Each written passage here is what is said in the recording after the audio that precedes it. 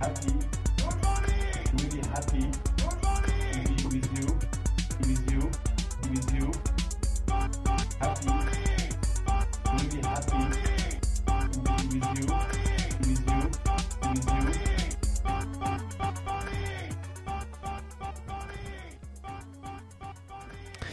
Good morning, ou plutôt good afternoon, bienvenue dans le NFT Morning. Nous sommes vendredi 19 mai, c'est la 480. Ah non, c'est même pas. En fait, on est au-delà des 500 là.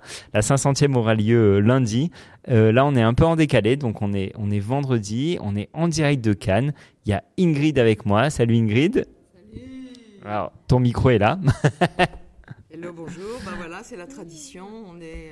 Et bah oui, au moins Cannes. une room en direct de Cannes. On a fait une belle après-midi là sur le thème du cinéma et de la blockchain. Et parmi les invités, il y avait notre invité à nous du jour. Merci beaucoup d'être resté. Il s'agit de Miguel Faus. Salut Miguel. Salut, merci beaucoup. Je suis très heureuse d'être ici.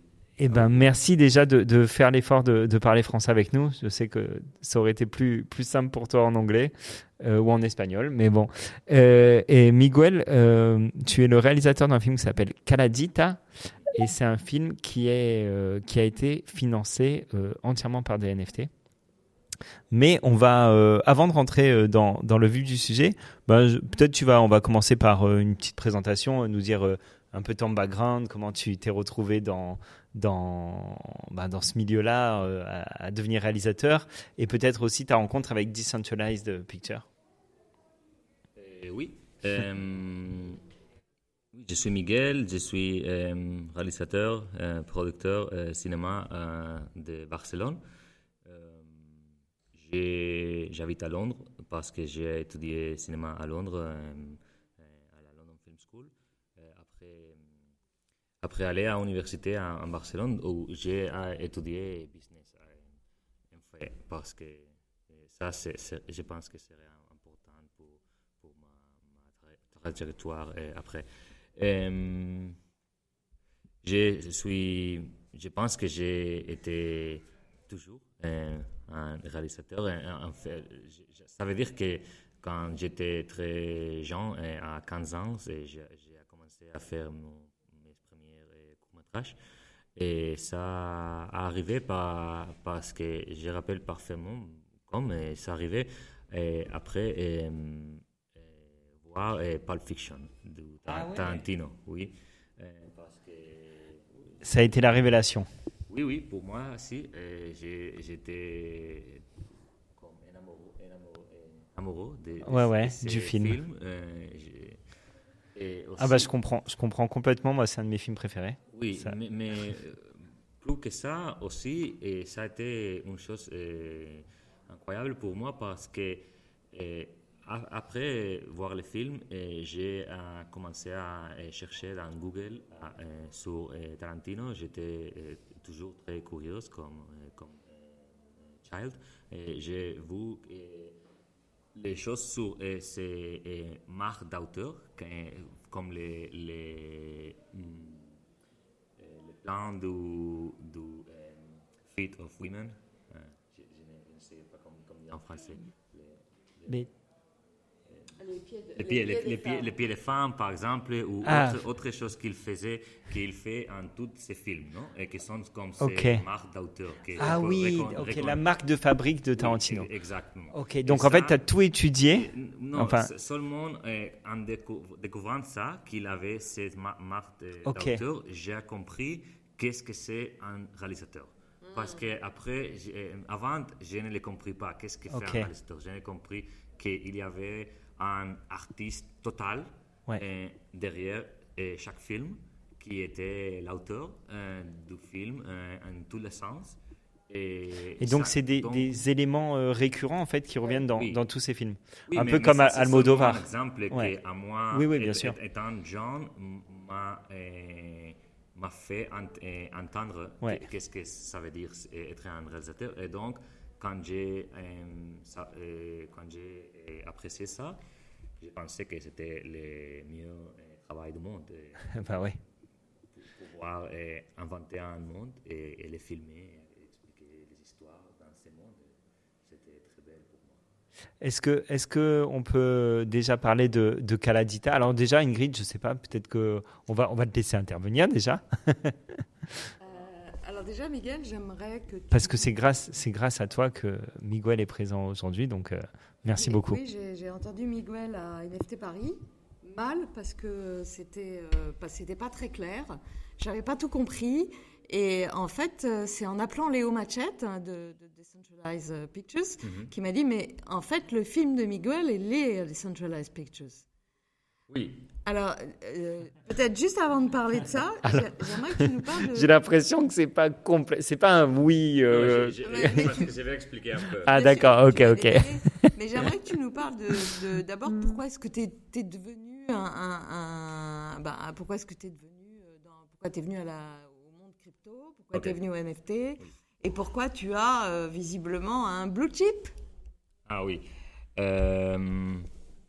Ingrid parlait de mon CryptoPunk maintenant comme Ouais. blue chip. Moi, je suis très jaloux, mais ok. C'était très hasardeux, Ouais.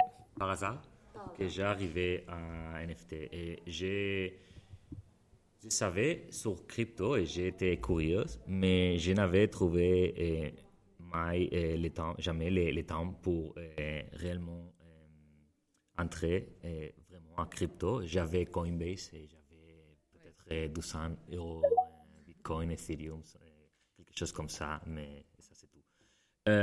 Mais par hasard, à Twitter, à le début de 2021, j'ai lu un article sur des personnes fous qui achetaient des CryptoKitties pour plusieurs de milliers de dollars et j'étais très surprise et je pensais qu'ils étaient fous. Mais ça m'a porté dans des rabbit holes et j'ai lu plusieurs articles qui expliquent beaucoup plusieurs choses, la technologie, mais aussi spécialement les idées politiques et révolutionnaires de la Web3. Et j'avais, comme j'ai dit, étudié business et comme créateur, j'étais toujours très sensible à l'injustice de l'Internet. Le fait que l'Internet, et spécialement les réseaux sociaux, étaient construits d'une façon tellement injuste pour les créateurs, dont 3 ou 5 grandes corporations qui devraient être illégales quand on parle de compétition, de concurrence, contrôle, ils ne portent beaucoup de valeur parce qu'ils sont glorified intermediaries, mais ils prennent 90 ou 95% des bénéfices. Et ça, c'est terrible. Et ça a cliqué pour moi très, très vite que la Web3, c'était la révolution qui voulait changer ça. Et je voulais prendre part de cette révolution. Et donc, j'étais complètement immersé dans ce monde de la Web3, Twitter et Clubhouse. En ce moment, il y avait Clubhouse. Et c'était On a commencé sur Clubhouse d'ailleurs. Ouais. C'était la seconde wave, seconde vague de la pandémie. Et donc, on était à la maison. Et j'ai été tous les jours, toutes les semaines, la semaine en Clubhouse, Twitter, en connecté avec des gens et des artistes. Et c'était un moment très spécial. Les gens de nous qui étaient là, ce n'est pas le début, parce que le début c'était 2017, mais 2021, le début de 2021, quand la vague réellement a été un tsunami, et c'était très spécial. L'air était brûlant. C'est marrant parce que nous, on a exactement commencé le NFT Morning en février 2021. Donc c'était vraiment pile à ce moment-là. Mais juste, alors c'est pas trop vraiment le thème de la room, mais j'essaye aussi de comprendre ton profil. Et je me dis, le fait que tu viennes de Barcelone, en Catalogne, moi c'est une de mes villes préférées. Moi je viens de Marseille, il y a pas mal de similitudes entre les deux villes. Et je me dis, est-ce qu'il n'y a pas quelque chose de lié, justement ce côté indépendant, ce côté philosophique qui t'a attiré? Est-ce que c'est possible, c'est possible. Je suis. On va pas faire trop de psychologie, mais. Non, c'est possible. Et je suis un indépendantiste utopique. Ouais. Et je crois que peut-être je suis aussi un indigène utopique. Ah. Les promesses de la Web3 sont tellement idéales que c'est très possible qu'ils ne sont possibles à 100% en toute son splendeur. Mais on essaye de changer le monde et si on le change 100%, c'est très bien. Déjà. Bien sûr. Ingrid, je te laisse poursuivre. Tu as été très sensible. Tu as été très sensible à la philosophie cypherpunk et tu as vu aussi, ça c'est mon constat aussi, c'est la même chose, que le Web 2 et les GAFAM avaient approprié la valeur créatrice et c'est important. Et comment t'es-tu rendu compte à un moment donné que la blockchain, le Web3, enfin plutôt la blockchain à cette époque, pouvait être reliée à l'industrie du cinéma et à ta vocation cinématographique? Oui, c'était un processus de certains mois. Et au début, quand j'arrivais à la Web3 et je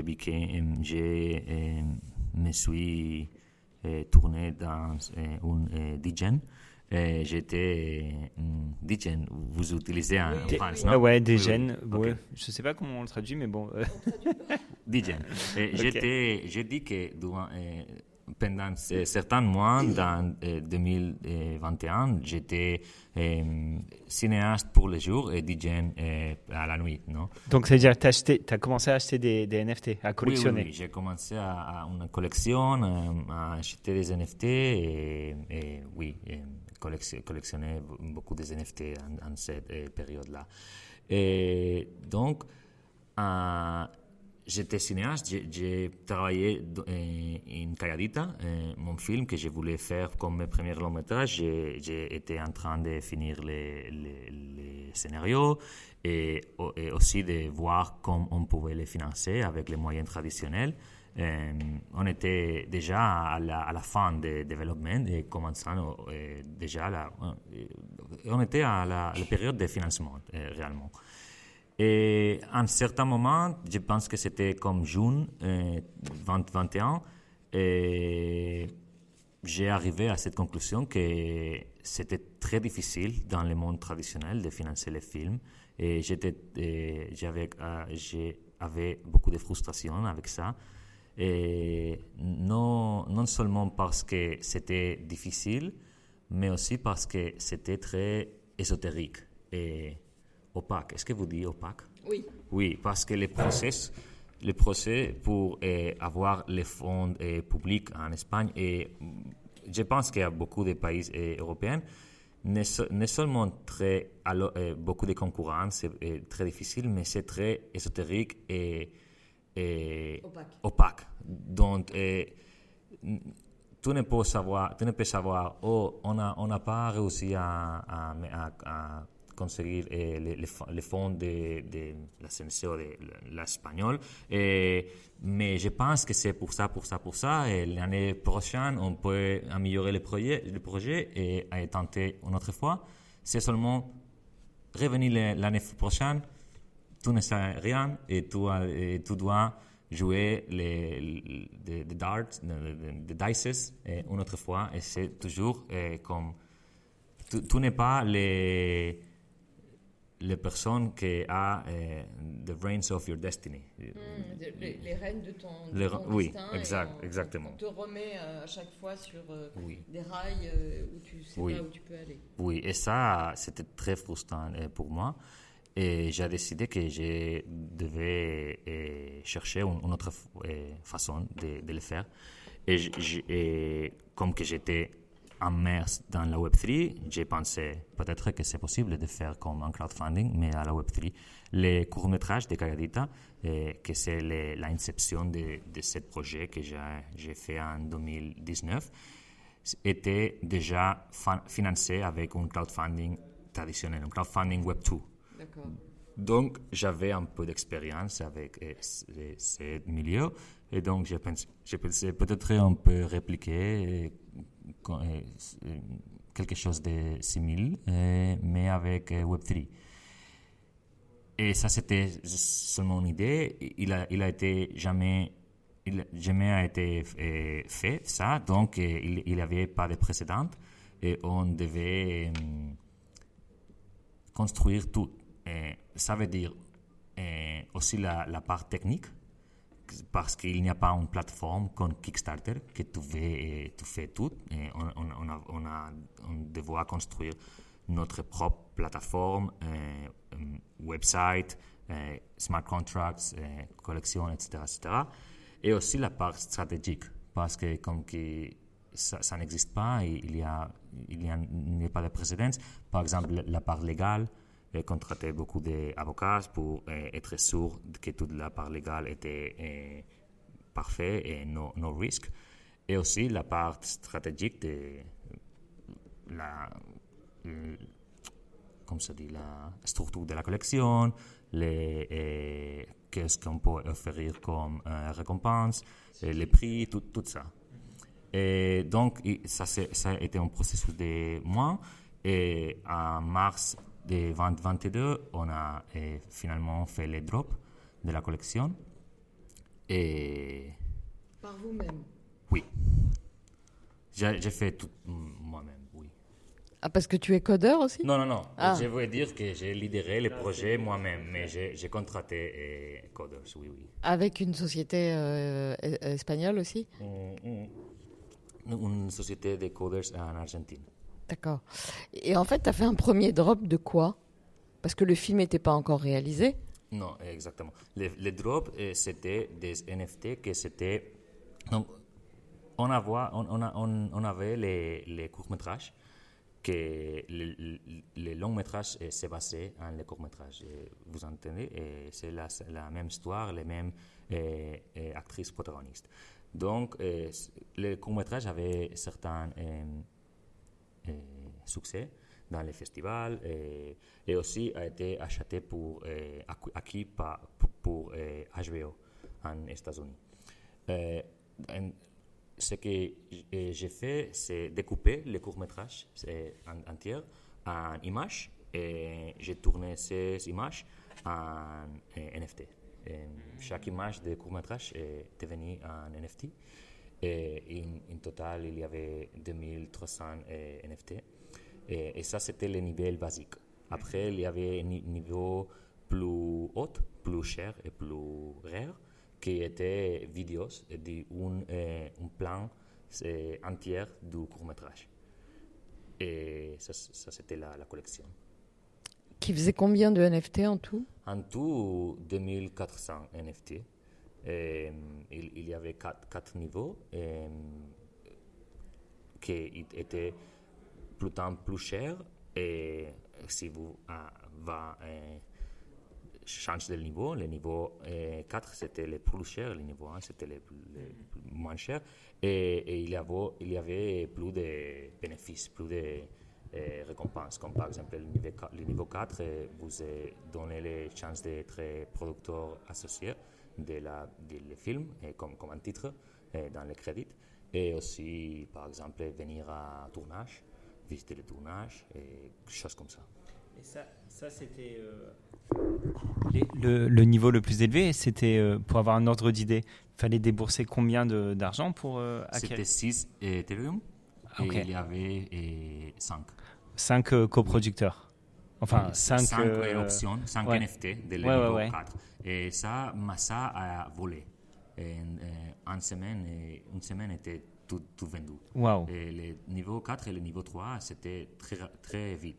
Ceux qui ont été le plus rapidement. Oui, et le niveau 3e, c'était aussi pour être producteur associé. Et il avait cette récompense aussi. Il y avait 15 et c'était 13 Ethereum. Et donc, après que ça a été venu assez rapide, on a décidé d'offrir aussi la possibilité d'avoir ce crédit de producteurs associés à plusieurs personnes qui apportaient de 3 ETH ou plus. Mais peut-être avec NFT de niveau 1, mais ils doivent acheter 18 parce que ça, la somme de ça, c'est 3 ETH.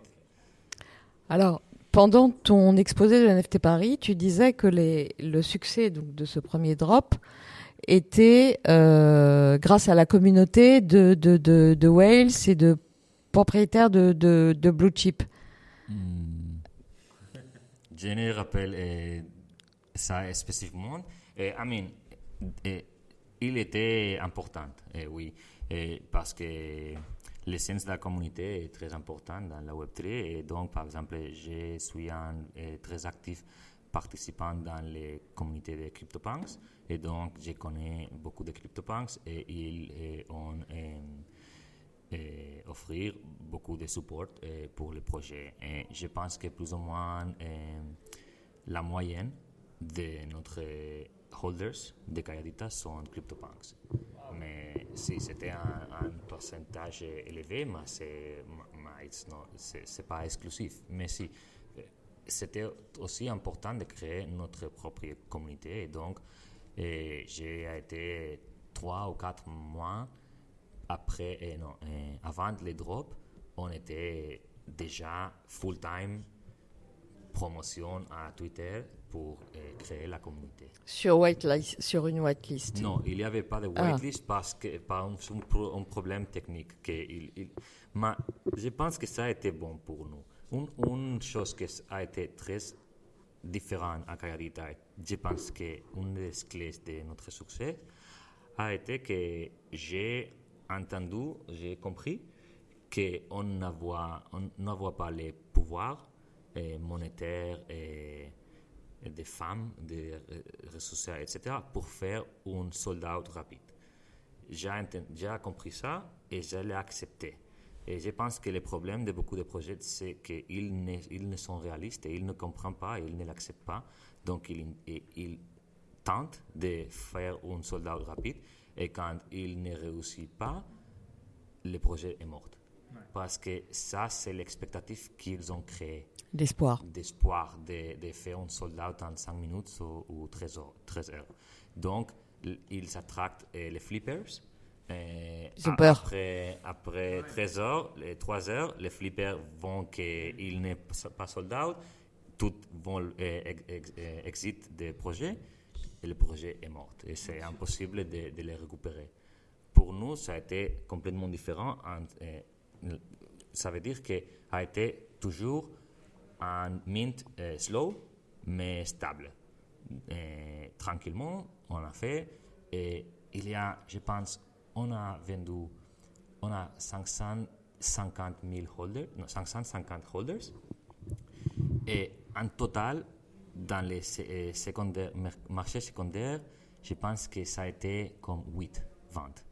Seulement 8 personnes qui ont rejoint notre communauté ont décidé qu'ils voulaient sortir. Ça veut dire que ce succès de les mints soutenus nous a permis d'attract les holders qui étaient true believers. Alors ça c'est passionnant ce que tu dis. C'est passionnant. Enfin, cette analyse sur le fait que beaucoup de projets NFT aujourd'hui se lancent avec cette attente d'un sold-out très rapide. Et ce qui se passe, c'est que les marques, les entreprises qui se lancent aussi dans le Web3, ils font l'erreur de se baser sur ce même modèle, quoi. Et j'en ai discuté avec pas mal de projets, et je trouve que en fait l'avantage de tes holders, c'est qu'ils sont là pour le projet, ils sont pas là pour les NFT. Exactement. Ils sont là pour ce qu'il y a derrière, en fait. Et c'est très important que ça, quand j'ai compris ça et décidé que mon stratégie serait différente, ces différentes stratégies, ça conditionne tout ce que j'ai fait. Ouais. Chaque tweet, chaque communication, tout. Bien sûr, ta stratégie de communication. Oui, j'ai jamais tenté de créer les FOMO comme une whitelist, get on the whitelist, only have 3 hours to mint. Ouais, 3 heures pour minter. Rien de ça. Ou des collaborations avec des projets. C'est un marathon. On est ici pour le long terme. C'est la tortue qui avance avant le lièvre. Exactement. Alors juste quand même, parce que ça fait presque 30 minutes qu'on est là. Calladita, c'est quoi? le pitch, le mot et le sujet du film, quoi. Le film, c'est sur une très domestic worker, comme ça veut dire.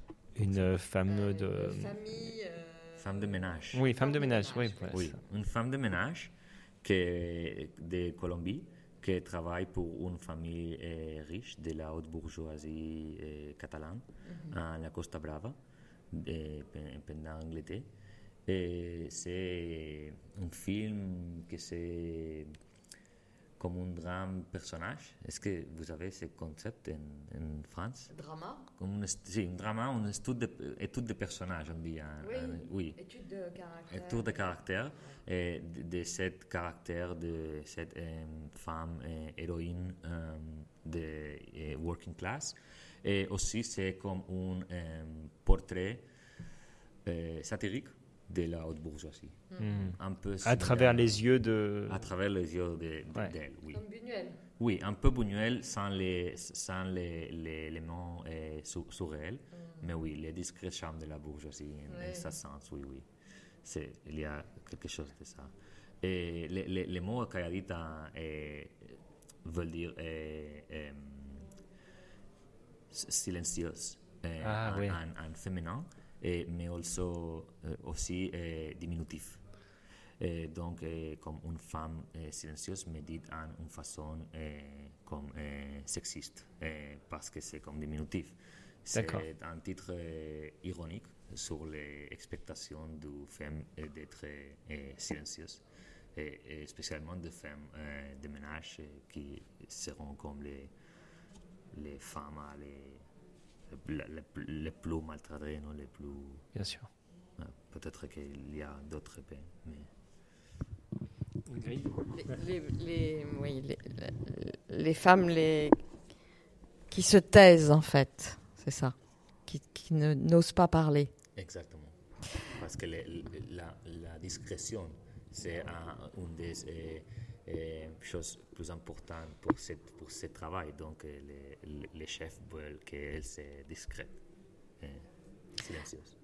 Alors, si je résume jusque-là, en fait, c'est ta connaissance très approfondie du Web3, des NFT, ta stratégie, évidemment, ta fonction de réalisateur et ta stratégie de ne pas rentrer dans le FOMO et de ce qui, finalement, a corrompu un peu les projets NFT qui t'ont mené à là.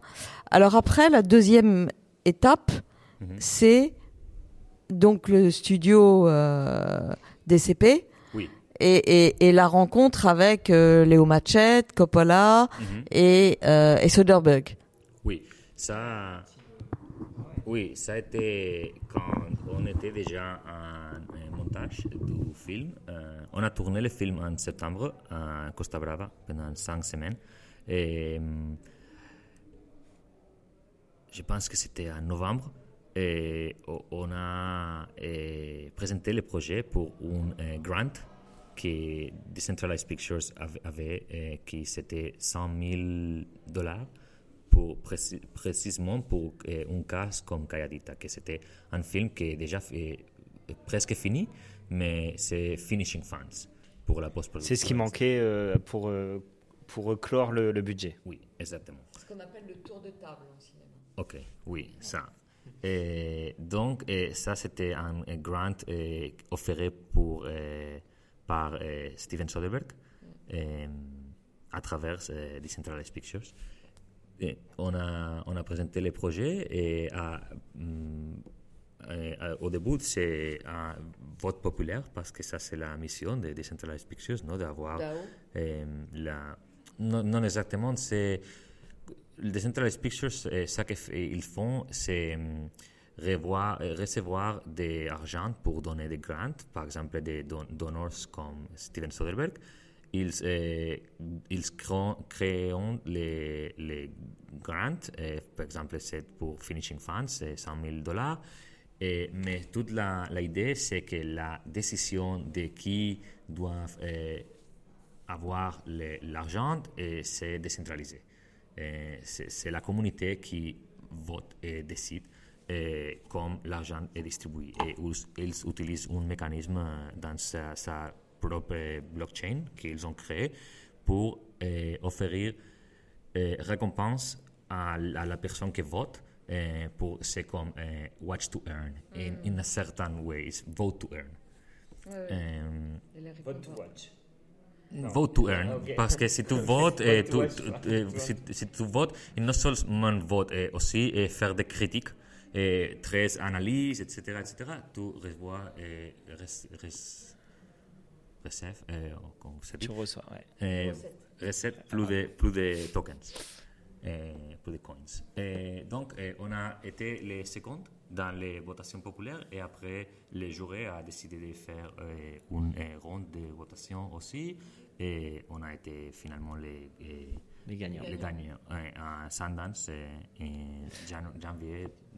Mais là tu es dans quel état d'esprit quand par exemple, je sais pas, un réalisateur comme Soderbergh, on parlait de Tarantino tout à l'heure, oui. On est dans le top du top, quoi. Oui, c'est le top du top et pour moi c'est un rêve parce que aussi la décision finale a été prise par Soderbergh lui-même.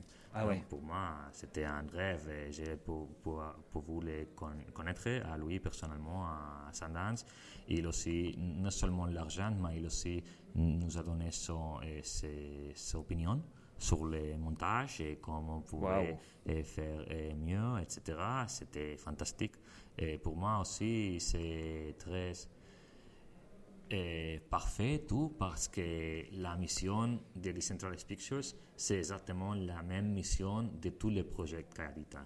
Dans le sens que dès le début des projets Calladita, on voulait ça, exactement, décentraliser le financement des cinémas parce qu'on parlait au début de l'opacité des systèmes traditionnels de financement en Europe, spécialement. Et comme c'est seulement très opaque, c'est aussi très centralisé. Il y a un petit côté, alors on dit en français, je sais pas, c'est en anglais ou en espagnol, mais copinage, c'est-à-dire que l'argent va aussi aux copains et aux... Oui, mais even if not this specifically, j'avais dit, en France, un film, ça se fait ou se fait pas, parce que la décision, c'est peut-être 5, 10, 20 personnes. De 1, 2, 3 comités d'argent qui décident. C'est à plus 20 personnes. Mais mon film Calladita existe parce que 600 personnes ont voté avec son argent qu'ils voulaient que ça existe. Ce film existe. Et pour moi, il y a un pouvoir avec ça parce que ça... Les comités de sélection qui avaient dit qu'ils ne voulaient donner argent à Calladita, ils avaient dit que Calladita doesn't deserve d'exister. Il ne mérite pas d'exister. C'est comme qu'il dit, non, le marché n'a besoin de ça. Il n'y a pas un public. Le public ne veut voir ça. Mais j'ai approuvé qu'ils n'étaient pas corrects parce qu'il y a au moins 600 personnes que non seulement veulent les voir, mais ils veulent invertir beaucoup plus que les 10 euros d'un ticket, d'un billet de cinéma, Bien sûr. pour les faire possible. Mais alors là je pourrais parler avec toi des heures. Je sais que malheureusement on n'aura pas le temps, mais t'es le premier film réalisé ainsi au monde. Non, le second. Le premier, c'est de Giulio Pacino. Ok, oui. Ça, c'est si on parle de film fiction. Ok. Documentaire, il y a au moins un ou deux avant. Mais fiction, long métrage fiction, le premier, c'est de Giulio Pacino. Et un projet qui s'appelle I Live Here Now. I Live Here Now. Ouais. Et en ce cas, c'est une collection de photographies qu'il a pris pendant les... Oui, elle est photographe, elle. Oui, elle est photographe. Elle a pris photographie pendant les essais. Essais, oui, du film. Et il a vendu ces photographies comme NFT. Et notre cas, Calladita, c'est la seconde et la première en Europe. Parce que c'est vrai que moi, je dis souvent, aujourd'hui, il y a... maintenant, je vais changer mon discours, mais il n'y a pas encore d'exemple significatif dans le cinéma. Et maintenant, je vois que toi, tu en es un. Donc bravo. Et le deuxième truc que je voulais dire, c'est que les gens qui nous écoutent n'ont pas assisté au talk qu'il y a eu aujourd'hui à Cannes sur le Web3 des cinémas. Et parmi les... D'ailleurs, j'étais contre leur avis. Parmi les gens qui discutaient sur ton panel, il y en a qui ont dit oui, mais réaliser un film de 3 millions d'euros en NFT, c'est utopiste. Et en fait, je pense pas du tout. Non, parce que si pas tu as... oui, mais je voulais pas relever. Mais si toi, tu as déjà réussi à le faire de cette manière-là, 600 000 euros, 3 millions, c'est... Oui, 750. Voilà. 750, oui, avec le tour de table. 3 millions, serait 4 fois Calladita. Je pense que c'est très possible, spécialement parce que je suis nobody. Je suis inconnu, totalement. C'est ton premier film. Oui, mon premier film. Tu es un premier réalisateur. Oui, exactement. Donc, si j'ai réussi 705 000, imagine Tarantino. Oui, voilà, exactement. Tarantino, il n'a pas besoin des NFT. Non, exactement, mais s'il voulait, il pourrait, oui, il pourrait. Les NFT, la retraite. Mais on doit puntualiser ça parce que il pourrait s'il faisait bien. Parce qu'il y a aussi beaucoup d'exemples, non forcément dans le cinéma, mais en beaucoup d'autres moyens, des personnes très célèbres qui ont fait des NFTs, qui on a été à avoir nul de succès. On était terrible parce que la stratégie était terrible, et spécialement, je pense, parce qu'ils pensaient incorrectement que leur leur célébrité, Leurs fans. des fame. Ah, les personnes célèbres, oui, les célébrités. La Ouais. célébrité traduira en vente d'NFT très directement, mais ça, c'est différent. Je pense que tu ne peux pas essayer de vendre NFTs à une communauté générale. C'est très difficile, presque impossible, de vendre à une personne leur premier NFT. Donc, je pense que la stratégie gagnante, maintenant, c'est de vendre NFT et communiquer, et marketing, etc., à la personne qui sont déjà... Communauté ciblée. Sont déjà Web3. Sont déjà personnes qui collectionnent NFT, etc., etc. Alors, la troisième partie de ton aventure, c'est l'aventure des NFT qui sont réalisés pendant le tournage.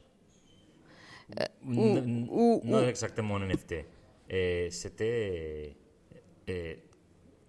quand on était en tournant les films, on avait une plateforme token gated spéciale pour notre communauté de holders qui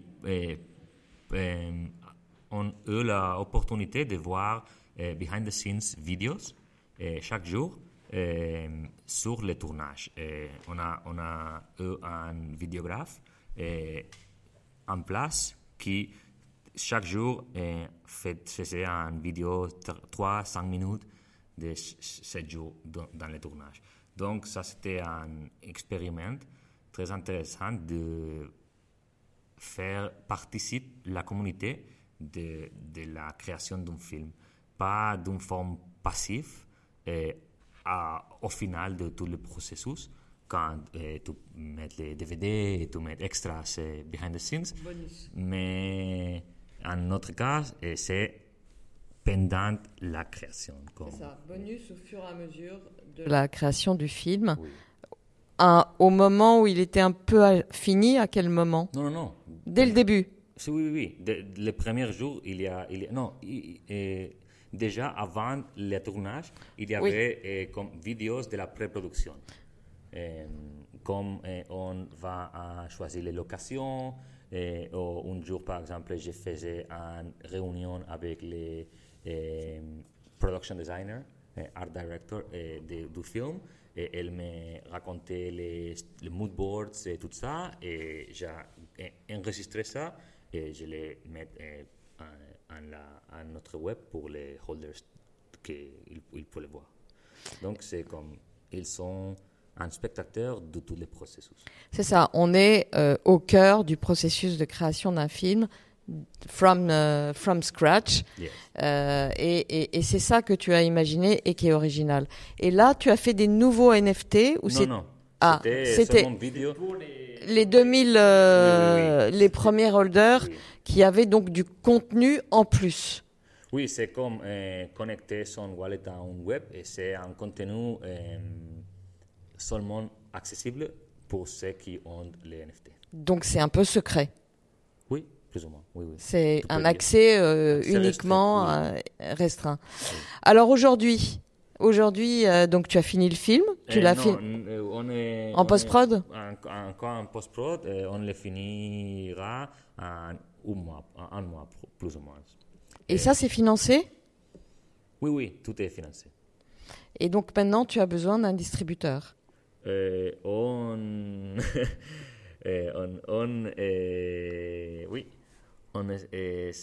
suis en train de finir comme les pactes, les contrats avec un agent de vente ici à Cannes. Et ça, c'est un exclusif NFT Morning. Yes. Et après, Donc tu es en train de signer. Excusez-moi. Tu es en train de signer. Oui, plus ou moins, oui. Et on verra.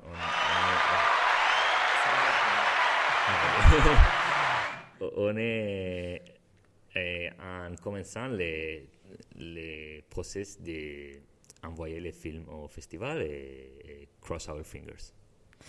Et il y aura une sortie salle ou c'est d'abord dans les festivals? Non, d'abord dans les festivals pour la Pour l'achat. Et après on verra. D'accord. Donc tout reste ouvert. Et tu penses que tu vas continuer à faire des films sur ce mode-là ou ça reste pour toi un début expérimental et si tu peux, avec la vente, etc., tu resteras sur le mode classique? Juste, si je peux compléter. Juste pour compléter la question, je comprends. C'était une question que j'allais poser, mais est-ce que finalement, parce qu'on voit que ça t'a pris finalement beaucoup de temps, autant de temps, voire plus, de créer, d'imaginer ces NFT, de communiquer dessus, que le tournage en lui-même, que le film en lui-même. Et est-ce que Oui. c'est pour ça le côté expérimental, je comprends tout à fait. Et est-ce que finalement, t'as pas envie de quelque chose de plus simple maintenant, c'est-à-dire passer par un chemin plus traditionnel ou... Non, j'ai bien sûr veux continuer dans la Web3. Et peut-être que ce ne sera pas exclusivement financier dans la Web3, mais je vais continuer. Et il y a beaucoup de raisons, mais par exemple, pour ça que vous parlez maintenant sur l'effort et le temps, franchement, l'effort a été plus important que l'effort que vous avez besoin pour financer un film dans les moyens traditionnels. L'effort, oui, mais le temps n'est pas. Le temps a été très, très vite. On a fait les drops en mars et on tournait les films en septembre. Donc, ça a été très vite. Donc, ça, c'est un avantage. Mais aussi, il y a la chose que j'ai maintenant créé cette communauté de 600 personnes qui sont fans non seulement de Calladita, mais de ma mission. De ton univers aussi. Oui, et de mon univers, c'est de ma mission. Et donc, je pense qu'il serait quand même déceptionné si je ne continue parce qu'ils veulent, comme se dit, grow up, grandir avec moi. Ils veulent continuer cette histoire de succès avec moi. Et justement, je me pose la question, est-ce qu'ils n'ont pas encore vu le film, ces 600-là? Non. Est-ce qu'ils ont la possibilité de le voir? Aucun des holders ont le privilège de voir le film. Combien, pardon? Quelques-uns. Oui, okay. oui. 20 ou quelque D'accord. chose comme ça, oui. Donc, ils doivent attendre qu'ils sortent en salle pour... Non, une des récompenses, c'est voilà, voir le film dans un link, mais après le world premiere. Ok. Parce que sinon, c'est trop risqué. Bien sûr. Alors, juste, je voulais dire un truc, parce que j'y avais pas pensé. On a un point commun, parce que moi, j'ai écrit un livre avec mon co-animateur John, et on l'a financé grâce à des NFT. Et alors, c'est pas un film, c'est juste un livre, et il était tiré à pas beaucoup d'exemplaires, mais Oui. Félicitations. Miguel, une dernière question. Comme tu sais, je suis avocat et j'explore les difficultés et les... Il y a beaucoup. Il y a beaucoup. Alors justement, un petit peu rapidement, sur ce type d'opération, quelles difficultés juridiques tu as pu rencontrer majeures? La principale difficulté, c'est les taxes. Je ne sais pas comment il fonctionne en France, mais je pense que c'est la même chose qu'en Espagne. C'est parce que tu as converti tes Ethers en euros. Oui, en France, c'est 30% de taxes. Pour quoi? Pour la conversion? Non. Pour l'entreprise, c'est différent. Non? Voilà, c'est ça. Mais ce n'est pas la conversion que c'est le problème pour moi en Espagne. Et le problème, c'est deux. Le premier problème, c'est le TVA.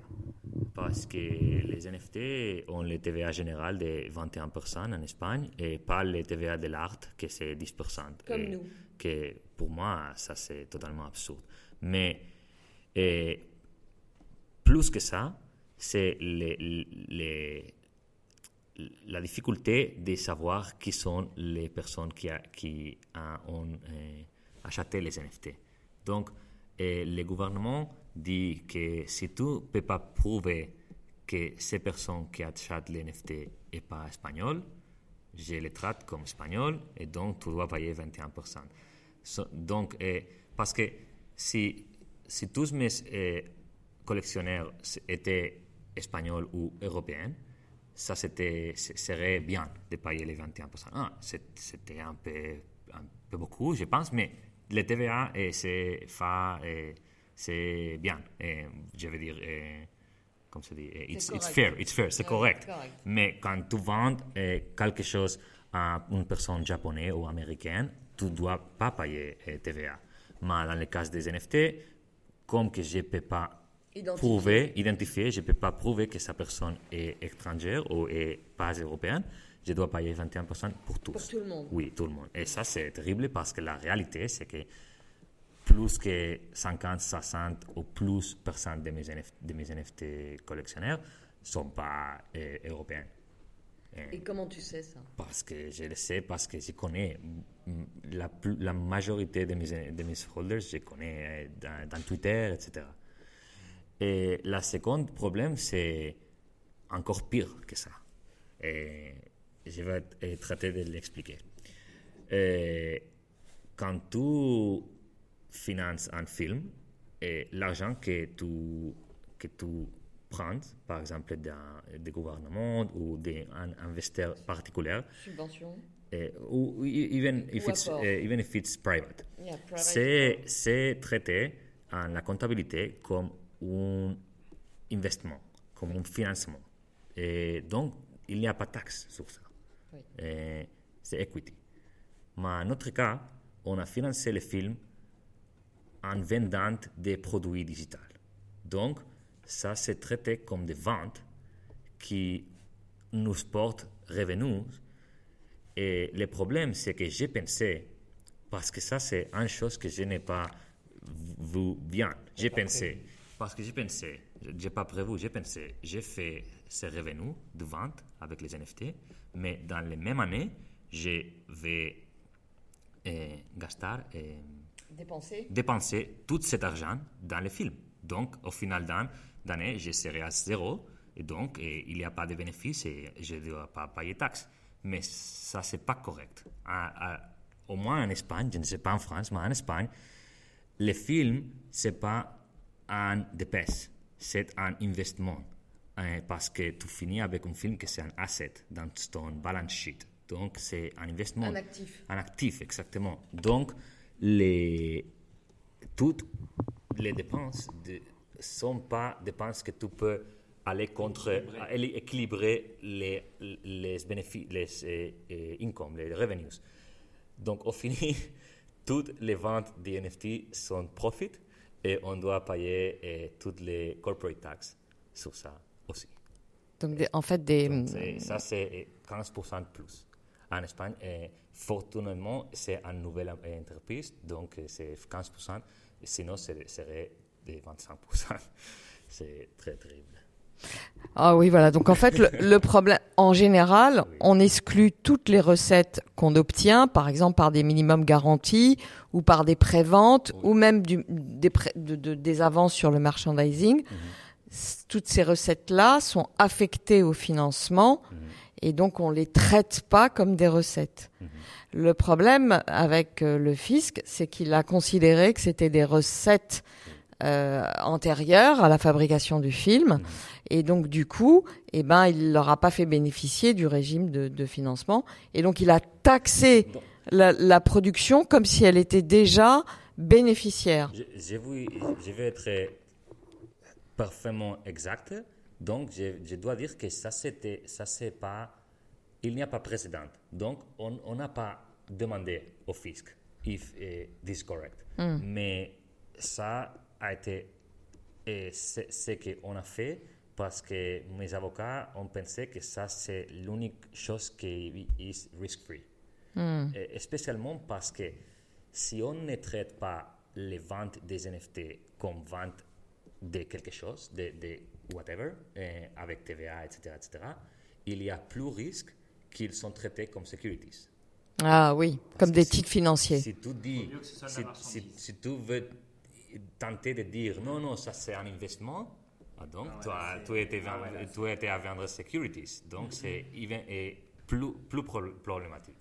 Oui, donc soit en fait tu les rendes comme soit tu les rendes comme recettes et dans ce cas-là c'est pas alors que ça vient pour le financement, soit comme tu les traites comme investissement et là tu tombes dans la régulation financière des titres financiers, la régulation. Alors finalement comment t'as réussi à T'as payé? Oui. T'as payé sur le montant que t'as recueilli. Oui, exactement. Et t'as réussi quand même à faire le film avec le solde. Oui, un peu plus de difficultés, mais oui, on a réussi. Mais pour moi, c'est spécialement comme grave ou injuste quand tu penses que la majorité des films comme Calladita, films d'auteur, premiers films, etc., en Europe, sont financés presque entièrement avec public funding. Et nous, on a pris 1 euro de public funding, mais en plus que ça, on doit payer plus de 200 000 euros de taxes. C'est terrible. C'est vrai qu'en Europe, on a... J'espère, au moins, ça serait très, très beau et très, très bien si cet argent allait directement à la CNC version espagnole. Mais ça c'est pas vrai. Et donc, c'est terrible. Je peux juste une dernière question. Dernière question. Après, On te laisse, mais Non, mais moi. juste Ah, d'accord.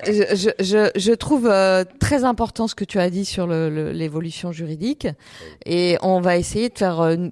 Je trouve que c'est un enseignement qu'on peut remonter à Creative Media Parfait, oui. et CNC, parce qu'ils sont déclarés très favorables à un investissement privé par rapport au fonds public. Parfait. Je Donc, viens et je l'explique.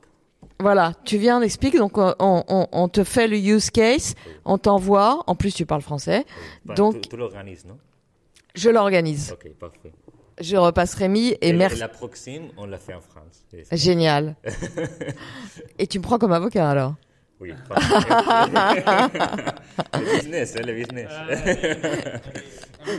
Merci Miguel, je te repasse Rémi. Merci beaucoup. Allez, c'est ma dernière question. Je crois connaître la réponse de ce que j'ai pu entendre tout à l'heure, mais est-ce que de dire que finalement, bon, on part sur Julie Pacino, mais est-ce que si on dit que ton film c'est le premier film entièrement financé par des NFT, etc., est-ce que c'est un argument marketing pour valoriser ton film, pour mieux le vendre, ou est-ce qu'au contraire c'est... Non, je pense que non. Ni bien ni mal.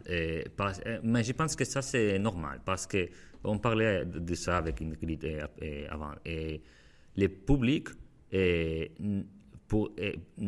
ne donnent rien d'importance à comme un film est financé. Et ça, c'est en général. Et par NFT, par la CNC ou par ta grand-mère t'a donné l'argent. Et ça, c'est... Et le film, c'est un œuvre d'art et le public de cette œuvre d'art... Oui, mais c'est quand même grâce à du public qu'il y a eu du financement. C'est-à-dire qu'il y a eu... Ouais. Mais ça, je pense que ça n'arrive pas. C'est-à-dire que ça a déjà été validé par des gens. Oui, mais qui n'ont pas vu le film. Donc, mais le public veut une histoire qu'il aime, des personnages qu'il aime, etc. Et c'est la même chose que les cinéastes en général, on ne peut pas utiliser des excuses. Jamais. C'est par exemple, le cinéma, c'est l'art du temps, non? Et la personne voit mon film et perd 1h30 de sa vie, de son temps pour le voir. Et je ne peux pas après aller à faire des excuses et dire « Oh non, mais à penser, on a fait jusqu'à avec 1 million d'euros. Et, Indiana Jones, c'est 100 millions d'euros. » Ça, je ne porte pas. Mon temps, c'est mon temps. Et donc, c'est la même chose avec les financements et tout ça. Et n'importe pas. Et c'est le temps du public et c'est la relation artistique avec le public. Et toutes les finances, c'est important pour nous comme producteurs, entrepreneurs, business talk. Mais ça, c'est tout. Et avec les rapports avec le public, n'importe pas. Écoute, pour conclure et pour faire un petit peu la boucle avec ce qu'on s'est dit au début, toi, tu as eu envie de devenir réalisateur en voyant Pulp Fiction et en comprenant le travail d'artiste de Tarantino. Et je souhaite qu'il y ait des jeunes réalisateurs qui ont envie de réaliser leur propre film, peut-être par des moyens différents de ce qu'on connaît traditionnellement, en se basant sur ton exemple à toi. You're the first. Oui, j'espère que sera... Ça va donner peut-être des idées. J'espère, je ne sais pas. Dans le début des projets de financer Calladita comme ça a été très important pour moi de faire une stratégie qui serait plus ou moins réplicable. Ça, c'est oui, okay. Très bien. Je ne voulais pas faire une stratégie, un expériment, une stratégie qui serait seulement un succès pour moi, mais ça, c'est tout. Je voulais ouvrir la voie et les chemins pour la nouvelle génération et j'espère que certains aspects des projets seront réplicables. On verra.